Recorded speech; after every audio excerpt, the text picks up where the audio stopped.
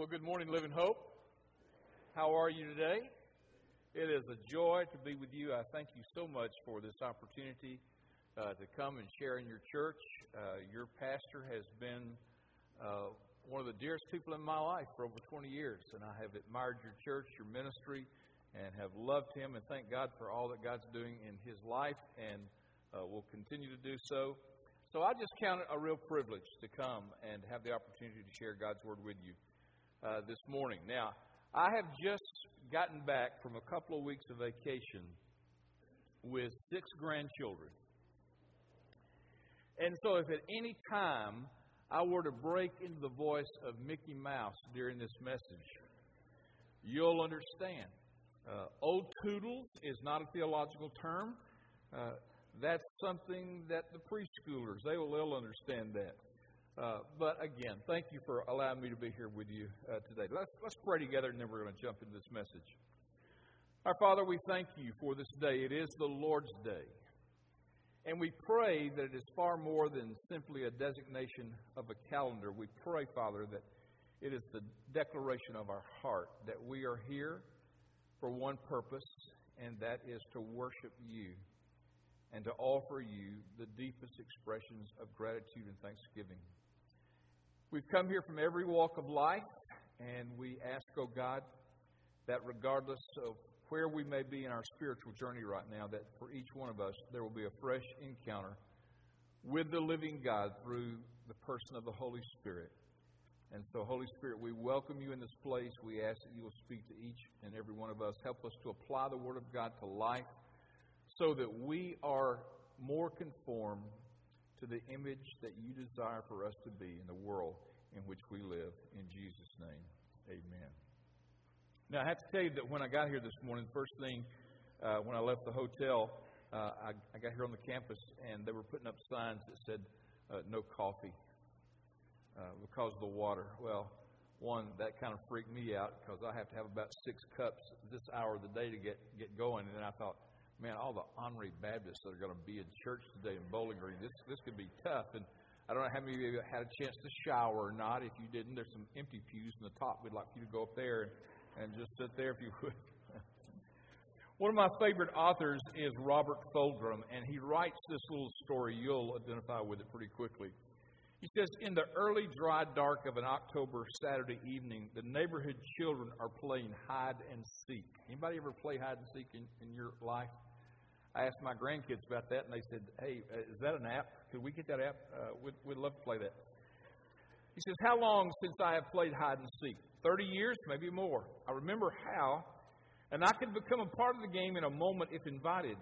But adults don't play hide and seek, not for fun anyway, and that's too bad. Did you ever have a kid in your neighborhood, he says, who always did so good that nobody could find him? We did.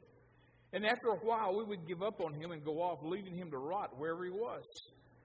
And sooner or later, he would show up all mad because we didn't keep looking for him. And we would get mad back because he wasn't playing the game the way it was supposed to be played.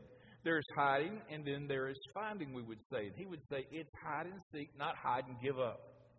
And we would all yell about who made the rules and who cared about who anyway, and how we wouldn't play with him anymore if he couldn't get it straight, and who needed him anyhow, and things like that. Hide and seek and yell. No matter what, though, the next time we would hide, he would hide to again. He's probably still hidden somewhere for all we know.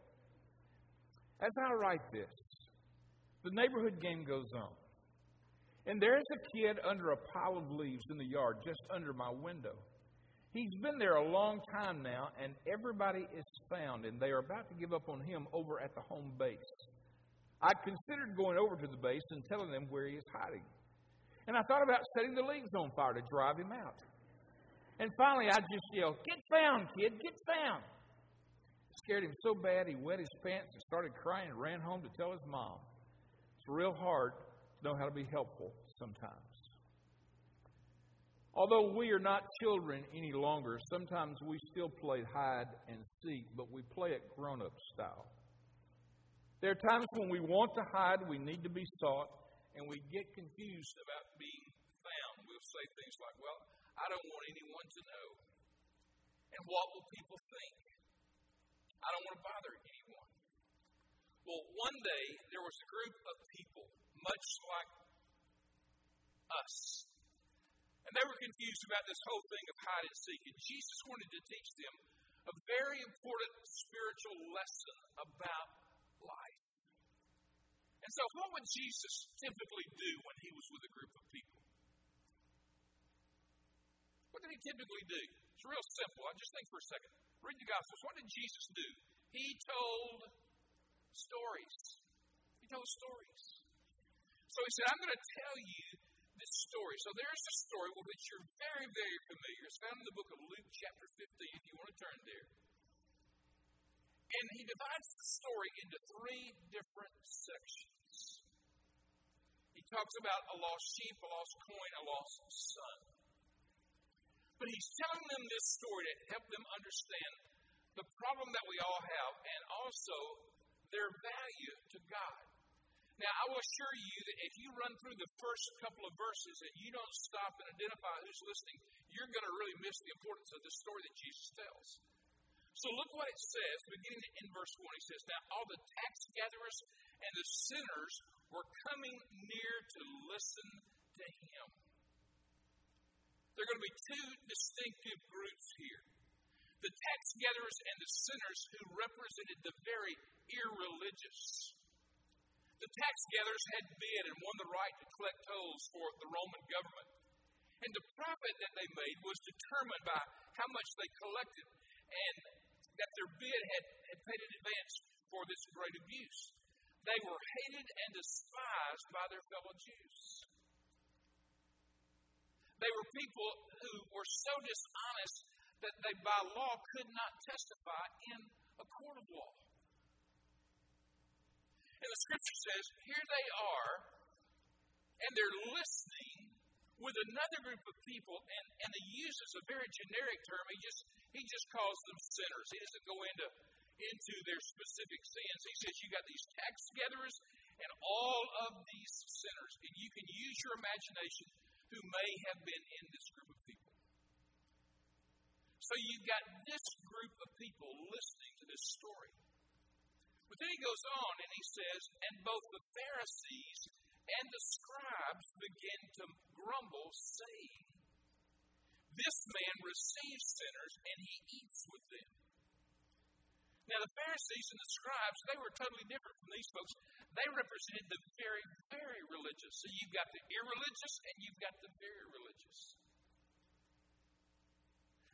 The Pharisees constituted the most important group of people in Israel. They appeared as Jesus' opponents in the gospel. The most numerous of any of the groups that are mentioned. Josephus says that there were about 6,000 of them, and they controlled the synagogues, and they exercised great control over the general population. The very name Pharisee meant the separated one. It may mean that they separated themselves from the masses of people like these, or they may have separated themselves to study and the interpretation of the law. They were the developers of the oral tradition, the teachers of the twofold law, both the written law as it had been received, but then the oral law and all of the additions that were being added at the time. And they saw the way to God as being through absolute obedience to the law. The scribes were a more even select group, developed by New Testament times. They interpreted the law, they taught it to the disciples, and they were experts where people were accused of breaking the law of Moses. So now, get this picture in mind. Over here, who do we have? We have the very irreligious. Okay? The very irreligious. And who do we have over here? Come on, talk back time. The very religious. So you've got two very different groups of people listening to one story. Now, we all bring our filters to the moment when someone is talking to us. But here's a group of people, and they have a filter that says something like this. If God were going to have a party, we would never get invited. I mean, we are not the church-growing crowd over here. So if God were going to have a party, our names would not be on the invitation list. These people, on the other hand, would say, if God were going to have a party, our name would be at the top of the list because we are very religious people. So keep that in mind, those two different groups of people who are listening to this story. And we're going to go through this very quickly. It says in verse 4, he talks about this lost sheep. He says, what man among you, if he has 100 sheep, lost one of them, does not leave the 99 in the open pasture and go after the one which is lost until he finds it? And when he's found it, he lays it on his shoulders, rejoicing. And when he comes home, he calls together his friends and his neighbors, say to them, rejoice with me because I have found the sheep which was lost. And then he goes a little deeper and he says, or what woman, if she has 10 silver coins and loses one coin, does not light a lamp and sweep the house and search carefully until she finds it? And when she has found it, she calls together her friends and neighbors, saying, rejoice with me, for I have found the coin which I had lost. And then he gets into the longer part of the story, beginning in verse 11. And he says, a certain man had 2 sons. And the younger of them said to his father, Father, give me the share of the estate that falls to me. And he divided his wealth between them. And not many days later, the younger son gathered everything together and went on a journey to a distant country. And there he squandered his estate with loose living. And when he had spent everything, a severe famine occurred in that country, and he began to be in need. And he went and attached himself to one of the citizens of that country, and he sent him into the fields to feed the swine. He was longing to fill his stomach with the pods that the swine were eating, and no one was giving anything to him. But when he came to his senses, he says, how many of my father's hired men have more than enough bread? I'm dying here with hunger. I'll get up, I'll go to my father, I'll say to him, Father, I've sinned against heaven and in your sight. I am no longer worthy to be called your son. Make me as one of your hired men. He got up. He came to his father. But while he was still a long way off, his father saw him. He felt compassion for him. He ran and embraced him and kissed him. And the son said to the father, Father, I have sinned against heaven and in your sight. I am no longer worthy to be called your son. But the father said to his slaves or servants, quickly bring out the best robe, put it on him, put a ring on his hand, sandals on his feet, and bring the fattened calf. Kill it, let us eat and be merry, for this son of mine was dead, has come to life again. He was lost, he's been found. And they began to be merry. Now, when you read that text, you're going to find some very common themes that are taking place in this story. Number one, something of great value was missing. Something that really mattered. It started with a shepherd who had lost a sheep. And then a woman who had lost a coin. And ultimately, it became a man who had been separated from his son. Our tendency in the American church today is to drift away from genuinely valuing the spiritually confused. We forget how much they matter to God. How do you feel about those people who show up in your church just at Easter and Christmas? One cynic calls them the oncers. They only come once a year. They sit in our seats. They take up our parking. They generally leave a mess for us to clean up. And we tend to make armchair assessments of who God has used for and who He doesn't. And before you know it, we can reduce our list of who really matters to God down to our little group. And the list almost never includes those outside our circle. As long as we believe that these people do not matter to God, we're never going to get worked up about trying to reach them. But here's what we really have to remember. You and I are never going to look into the face of another person that God does not love and into the eyes of someone that Jesus did not die for. It doesn't matter where you go. I've ministered in 43 countries around the world. And I will tell you, I've never been to a country where I looked and said, oh, that person doesn't matter to God right there. That person matters as much to God as the people in Franklin, Tennessee or Bowling Green, Kentucky. So there's this theme, this first thing, something of great value was missing. A shepherd was willing to leave the flock. A woman closed up her house, swept the floor, looking for the coin. And if you caught this part of the story about the son, it says, while he was still a long way off, his father saw him. And I'll tell you why he saw him, because he was looking for him. He was looking for him. One author says, Jesus was not crucified in a cathedral between two candles, but on a cross between two thieves, on the town garbage heap, at a crossroads so cosmopolitan that it had to write his title in Hebrew, Latin, and Greek, at the kind of place where cynics talk smut and thieves curse and soldiers gamble, because that is where he died and that is who he died for. That is what the church ought to be about, reaching those people who are far, far from God. There's a second theme in this story.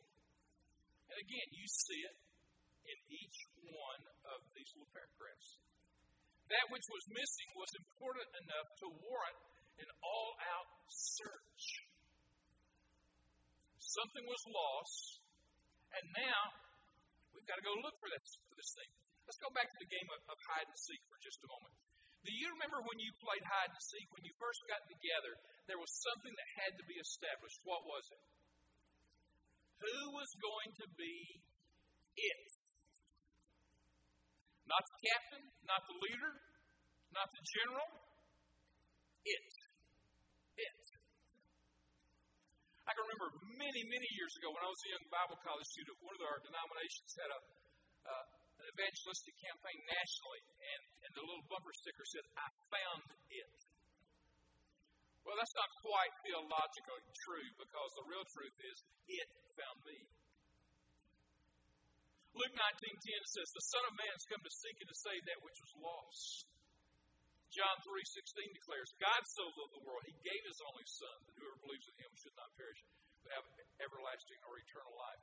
Romans 5:8, "God demonstrates his love toward us, and while we were yet sinners, Christ died for us." 1 John 4:10, "And this is love, not that we loved God, but that he loved us, and sent his Son to be the propitiation or the sacrifice for our sins." Every one of those verses make one statement. God says, "I'm it. I'm it." Now, who's listening? The very irreligious and the very religious. And God says, "I'm it." Now, I will assure you, by this time, the filters are kicking in. We always thought that the way to God was just to do all the things that the rules tell us to do. These people are beginning to hear a new story, and the story goes something like this. We are people of worth and value, even though we've been told we're not people of worth and value. God says he is it. He is coming to seek and to save people like us. Do you understand that the church is the only society in the world that exists for the benefits of its non-members? For those who are yet to walk in these doors. For people who live on our blocks, in our community, in houses right next to us, we exist for the purpose of reaching those people. It through us. God reconciling the world to himself. And then there's a third theme here. This is what's wonderful. Finding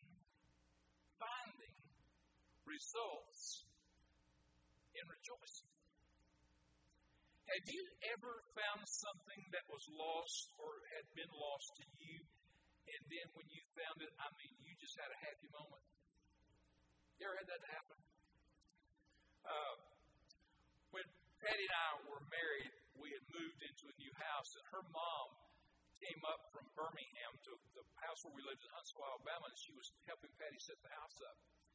And one night, probably 8:30, 9 o'clock, she just kind of gasped, and we said, "What's wrong?" And she looked, and her husband had given her a beautiful pear-shaped diamond for, I think, what was their 25th or 26th anniversary at that time, and the diamond was missing. Well, this was a very expensive diamond, and so we just decided, man, we're gonna search until we find this thing. We looked all over the house. We did all the things that you would typically do when you have that kind of thing going on. Couldn't find it anywhere. She thought, I've been to Kroger's earlier in the evening, so we called the Kroger store, and we talked to the manager. We told him exactly what was on the line. He said, "Listen, I will I'll lock the doors. I'll get the guys. We'll sweep the aisles right now, and if it's in here, we'll have it for you." 30, 40 minutes later, you call back and say, "It's not here." Well, But she so dreaded making that phone call to tell Leo that she had lost that diamond. The girls asked me to run a late night errand, and I went out to get into my car, which she had driven to the Kroger's earlier that evening. And when I opened the door, there was this piercing light that just hit me in the eye. And that diamond was reflecting just off of that little dome light in the car. And there it was impaled into the carpet. Well, I picked it up, and I took it back in the house. And you know what I did with it? I made me some points with my mother-in-law, I got to tell you. She was a happy camper. And we jumped up and down, and we clapped, and we did all the things that you would celebrate. See, finding results in rejoicing. 6 months ago, I get up, I'm driving to the office like I typically do, and I went out, I put some things in my back seat, and evidently when I did, I had my cell phone, and I must have just stuck it on top of the car. Didn't notice it. Driving to the office, got in the busiest parkway in Franklin, Tennessee, and then just in my peripheral vision, I hear something go thump and something black, and I thought, man, I hit a bird. God bless you, you're gone, you know. I go on to the office, I start my day, and then I begin to think, where's my phone? I got to make a call. And I started looking, couldn't find, asked my assistant, hey, have you seen my phone? She said, no, where have you been this morning? I said, well, I was upstairs visiting some of the staff. She said, well, let's go walk the halls, we'll find it. This went on for a couple of hours, we couldn't find it. I went to the little app, find my phone. I put that in. It didn't register anything. I went back to my house thinking, okay, I've left it at home, and I went to all the places that I typically lose it, and I looked there, and it wasn't there. And I had a friend doing some carpentry work for me, and I said, hey, would you get in the car with me, and let's drive this parkway and just see. So he hopped in the car. We drove the busiest parkway in Franklin. I went to that spot where I thought I had killed a bird. And we started looking very carefully. I drove very, very slowly. And Rob all of a sudden said, Rick, 50 yards, look up in front of us. And there in the emergency lane of that parkway was that phone. I went over. It had hit screen first. I picked it up, and you know what I saw? I mean, just spiderwebbed. Found the case about 10 yards away. Got in the car. The reason Find My Phone wouldn't work is the temperature sensor had triggered. It had gone off. So I just held it in front of the air conditioning vent for a few moments. It cooled off and came on. I said, well, let's just go ahead. I'll drive to the Verizon store right now. Took it in, said to the lady, look at my phone, look what's happened. And I said, what's going to happen? I had a protective little cover on there, a little shield. I said, what's going to happen? She's old glasses going to go everywhere. I said, well, what have I got to lose? I pulled it off. Not a scratch on that screen. The only thing that spiderweb was that little shield protector right there. Well, I got to tell you, I don't know how your life is, but my life is kind of in that phone, you know. All of my contacts, all the people that I know, all the people that I care about, my calendar, everything's contained in that little phone. So when I had found that which was lost, what did I do? I went back and told Seth, everybody gets the rest of the day off. We're going to party, you know. I've had a bad day go good on me. This is wonderful. Scripture says this. I tell you that in the same way, there will be more joy in heaven over one sinner who repents than over 99 righteous persons who need no repentance. Luke 15:10. In the same way, I tell you, there's joy in the presence of the angels of God over one sinner who repents. Finding always leads to rejoicing. Or it should. What do you think these people over here, when they hear this story, what do you think they're feeling right now? I mean, they're saying, we got a shot at this. We never thought we had a shot, but we got a real shot at this. He came to seek us. Now, these folks over here ought to be just saying, didn't you hear the good news? He's come to seek and to save, and if you just repent, we're all going to party with you. But that was not the end of the story that Jesus told. Because back in verse 25, he says, now his older brother, his older son, was in the field. And when he came and approached the house, he heard music and dancing, and he summoned one of the servants and began inquiring what these things might be. And he, the servant, said to him, your brother has come, and your father has killed the fattened calf, because he received him back safe and sound. But he, the older brother, became angry, was not willing to go in, to the point the father came out and began entreating him. And the son said to the father, I have been serving you all these years. I've never neglected a command of yours, yet you've never given me a kid that I can make merry with my friends.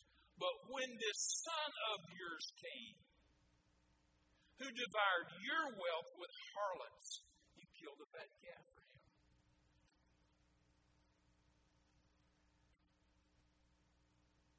Boy, that statement says a lot about that man's heart.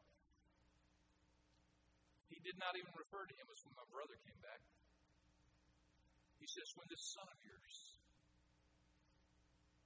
who's devoured your wealth, which says he's more interested in that than in anything about his brother's life. But the father said, you've always been with me. All that's mine is yours. We had to be merry. We had to rejoice. For the son of yours was dead, has begun to live, was lost, and he's been found. Robert Stein from Southern Seminary, wonderful New Testament scholar, says, in seeking to understand the main point of the parable, the two important principles come into play. The first has been called the rule of end stress. This means that in a parable, as in most stories, the climax comes at the end. What comes at the end involves the antagonism of the older son towards his father. And you see that from the context of who's listening in those first couple of verses. But he said a second principle involves the importance of direct discourse in a parable. And in these verses 29 through 32, such a discourse is found between the father and the older son. And this focuses attention on the older son's protesting his father's love toward his outcast brother. There's no similar conversation between the father and the young son. The end stress of the parable and the presence of a lengthy discourse at the end indicates that the parable's main point is to be found in the interaction of the father and the older brother. The parable should be named after the main character in both halves of the parable of the gracious father.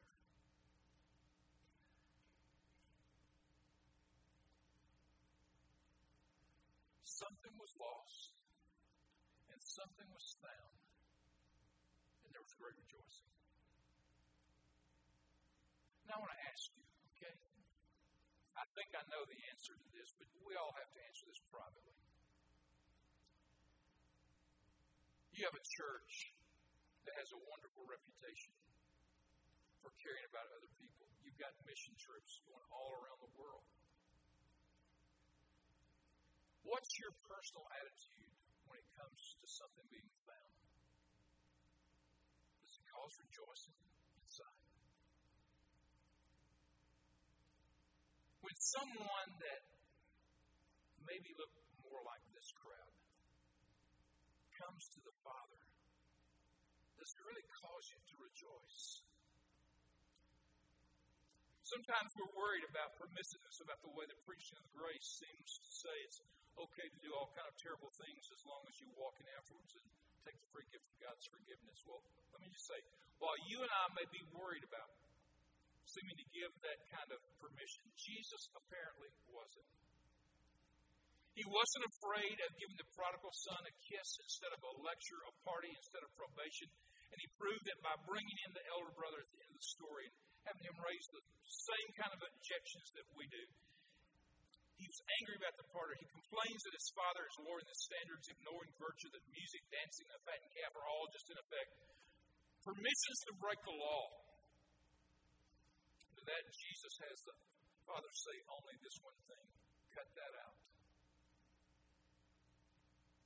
We're not playing good boys, bad boys anymore. Your brother was dead. He's alive again. And the name of the game from now on is resurrection, not bookkeeping. Something was lost. Something was found. There's great rejoicing.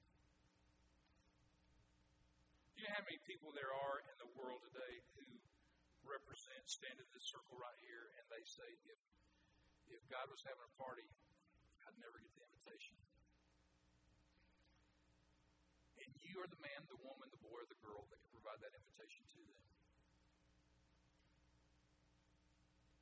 And unfortunately, I'm afraid we would be very distraught to know how many people there are, even in church today, who represent this group of people. And when they hear stories like that, they don't rejoice. They get a little angry. We've kept all the rules. We've done things right. They're bookkeepers.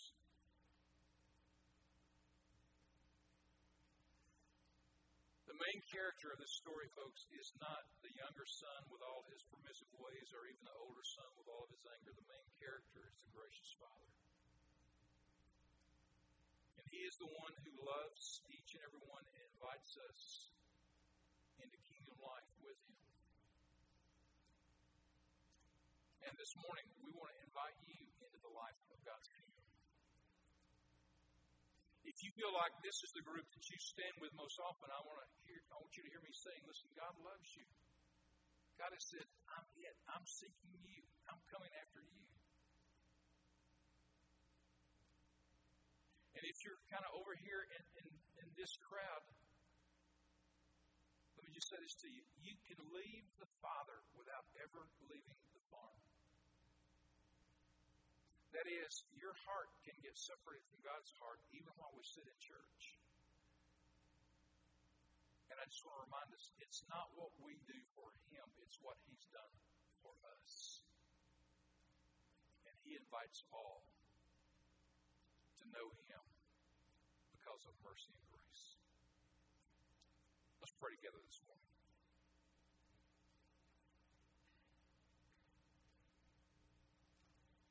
I'm going to pray, and then I'm going to invite you. Maybe you need this morning, maybe you're over here with this very irreligious crowd, and you need to understand God's inviting you to the party, and we're going to invite you to come this morning. But you may be represented in this other group of people, and somehow you've gotten it a little confused. You have really begun to think it's what I do for Him that makes Him love me. No, that's not it. He loves you because that's who He is, and He wants you to love everybody else because He loves them. And so maybe this would be a time today for some personal, private repentance to say, God, give me a heart. Give me a heart for those who are far away from You today. Our Father, we come into Your presence. We thank You for such a wonderful story of grace and of mercy. We thank You that the gospel is so clear in this story that it is God who is the seeker of mankind. And I pray for the person who may be far, far away from You today. Lord, help them to hear the invitation. Come to Jesus. Come to Jesus. Today's the day. And Lord, for those of us who have exhibited the attitude of the older brother at times, God, forgive us. We repent before You. And we understand that we come to You the same way everyone else does, and that's through the blood of Christ, through the mercy, through the grace that You offer. And now I pray that You would give us a heart for seeking and for rejoicing when they are found. And we ask our prayer in Jesus' name.